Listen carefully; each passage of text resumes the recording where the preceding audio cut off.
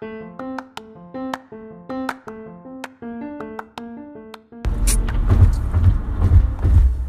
guest is Mo Feder. Mo is a sales executive at Modular Closets.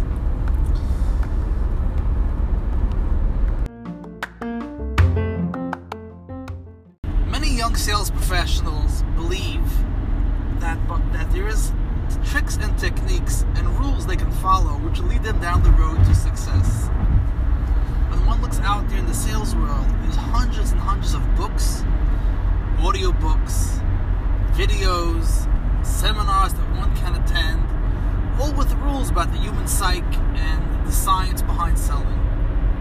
What happens is that people, they get lost in the rock and roll of all the rules of sales, and they basically tie themselves down and shackle themselves to what has to be done and doing it. Mo, our guest today, Mo, believes that this inhibits one's ability to hit the finish line when it comes to sales. Mo, thank you so much for joining us. Sure, it's my pleasure, Mark. So let's just jump right into the topic here. You're a believer about this, not following too many rules. Do you believe in no rules, or? So, Mark, you're raising a great point. Now, just to back up, so I started my sales career not that long ago, about 5 years ago. The first sales career I had was a pharmaceutical rep. I was basically visiting many doctor's offices. And I started out just following the rules like I read on books, techniques. I walked in, I did my hello, can I speak to the decision maker, yada, yada, yada. Nobody was home, nothing doing. I figured, let me start a little different. So I started buying Starbucks gift cards. And off the bat, I came in and like, how can I help you? I'll be like, I'm actually here to deliver gift cards for you guys. And the receptionist nurse would be like, what's this from? Off the bat, it sort of like broke the ice. And then I would say, give them the gift cards. And I would say, wonder if you could help me out. I'm here representing this company. And they actually appreciated it. It was kind of different. I love Starbucks. We get into a conversation about coffee, etc. That career didn't last too long, but the next career I started was with Modular Closets, selling closet systems and other interior products from multifamily. And again, I started off on the same track, just cold calling, following all the rules, and I was hitting dead ends. And I thought to myself, what's going on here? I read this book cover to cover. I listened to this speech. I went to this course. They told me, hey, if you ask this and this question, you're guaranteed to succeed. I just wasn't succeeding. Where are all those guarantees? And I realized that every time you make a call to a prospective client, number one, as soon as you realize you're a sales guy, you give him the same spiel, the same game, he's not interested. He hears this day and night. He's trying to do his job without being bothered by people like you. So I said, hey, how can I take a different approach here? And I realized, hey, you got to do something different. You got to be quirky. Now, again, it's got to work with your personality. If your personality is a more serious kind of guy and you're forcing yourself, to act funny or act quirky, it's going to fall flat on your face. So you got to think and strategize different approaches that aren't the typical sales approach to try to get in some doors. That is what I believe. Now, again, you definitely have to follow a lot of the regular mainstream sales approaches. But you got to open the door and have people relate to you and appreciate what you as yourself. Many times you have to offer something different off the beaten path. Let me just zone into one point here, which I see about my sales.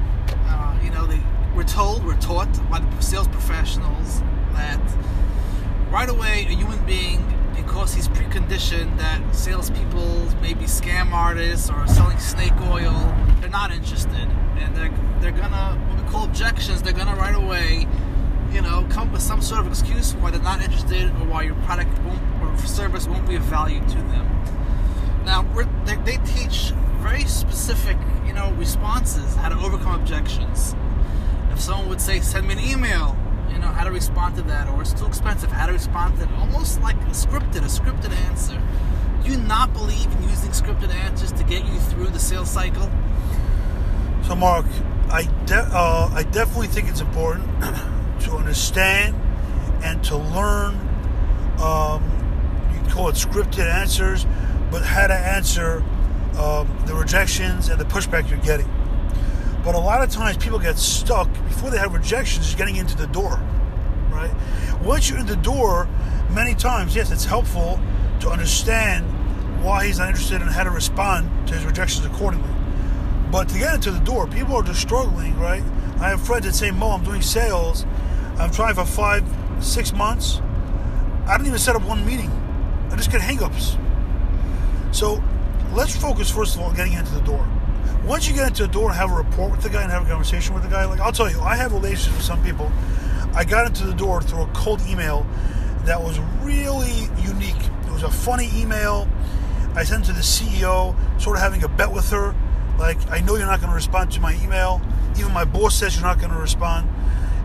Let's bet and let's prove my boss wrong. Something like just interesting, something different. And she got it and she's like, interesting, I like your approach. I usually delete solicitations. This was different.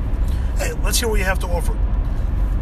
Now that I built a relationship with that person or that company, when push comes to shove and they say, I'm not interested, I have a good relationship. I can talk to them and find out really why they're not interested. Not just because it's too expensive, buy. And they'll be able to say, Mo, I'll tell you the truth. I just had a story right now with a guy who's building a large high-rise in Atlanta. And they were for our products from day one. All of a sudden now he's like, I think we're only going to do 10 units out of 400. But since I have a good relationship with him, and every time I call him, I give him a good laugh. We laugh together. We're doing a good joke. I randomly text him funny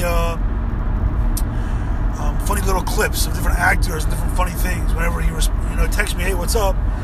I say, what are you doing? Eating lunch. I send a picture of a guy stuffing burgers down his throat with a smiley face. And he loves it. And he said straight up, he said, Mo, this is what's going on. The development team, including myself, love your product. We're trying to push it. However, the backers, the joint venture partners, the money guys here, they think it's more important to upgrade flooring instead of closets. Now, if I would have had a relationship with this guy, I would never find out. He would say, I'm not interested, goodbye. And I wouldn't even, I would ask him. He would be like, yeah, we're not right at this time. Give me some kind of lame excuse. Now that I knew this was the reason, I actually knew who his joint venture partner was. And I mentioned actually reaching out to him directly. I got a phone call a few days later. Hey, Mo, I think we're interested, and we're going to move forward. But I understood more why he was giving me, pushback. It wasn't just not interested.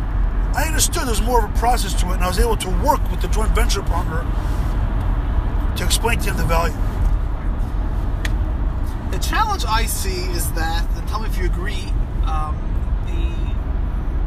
when you're reaching out to someone in the middle of a workday,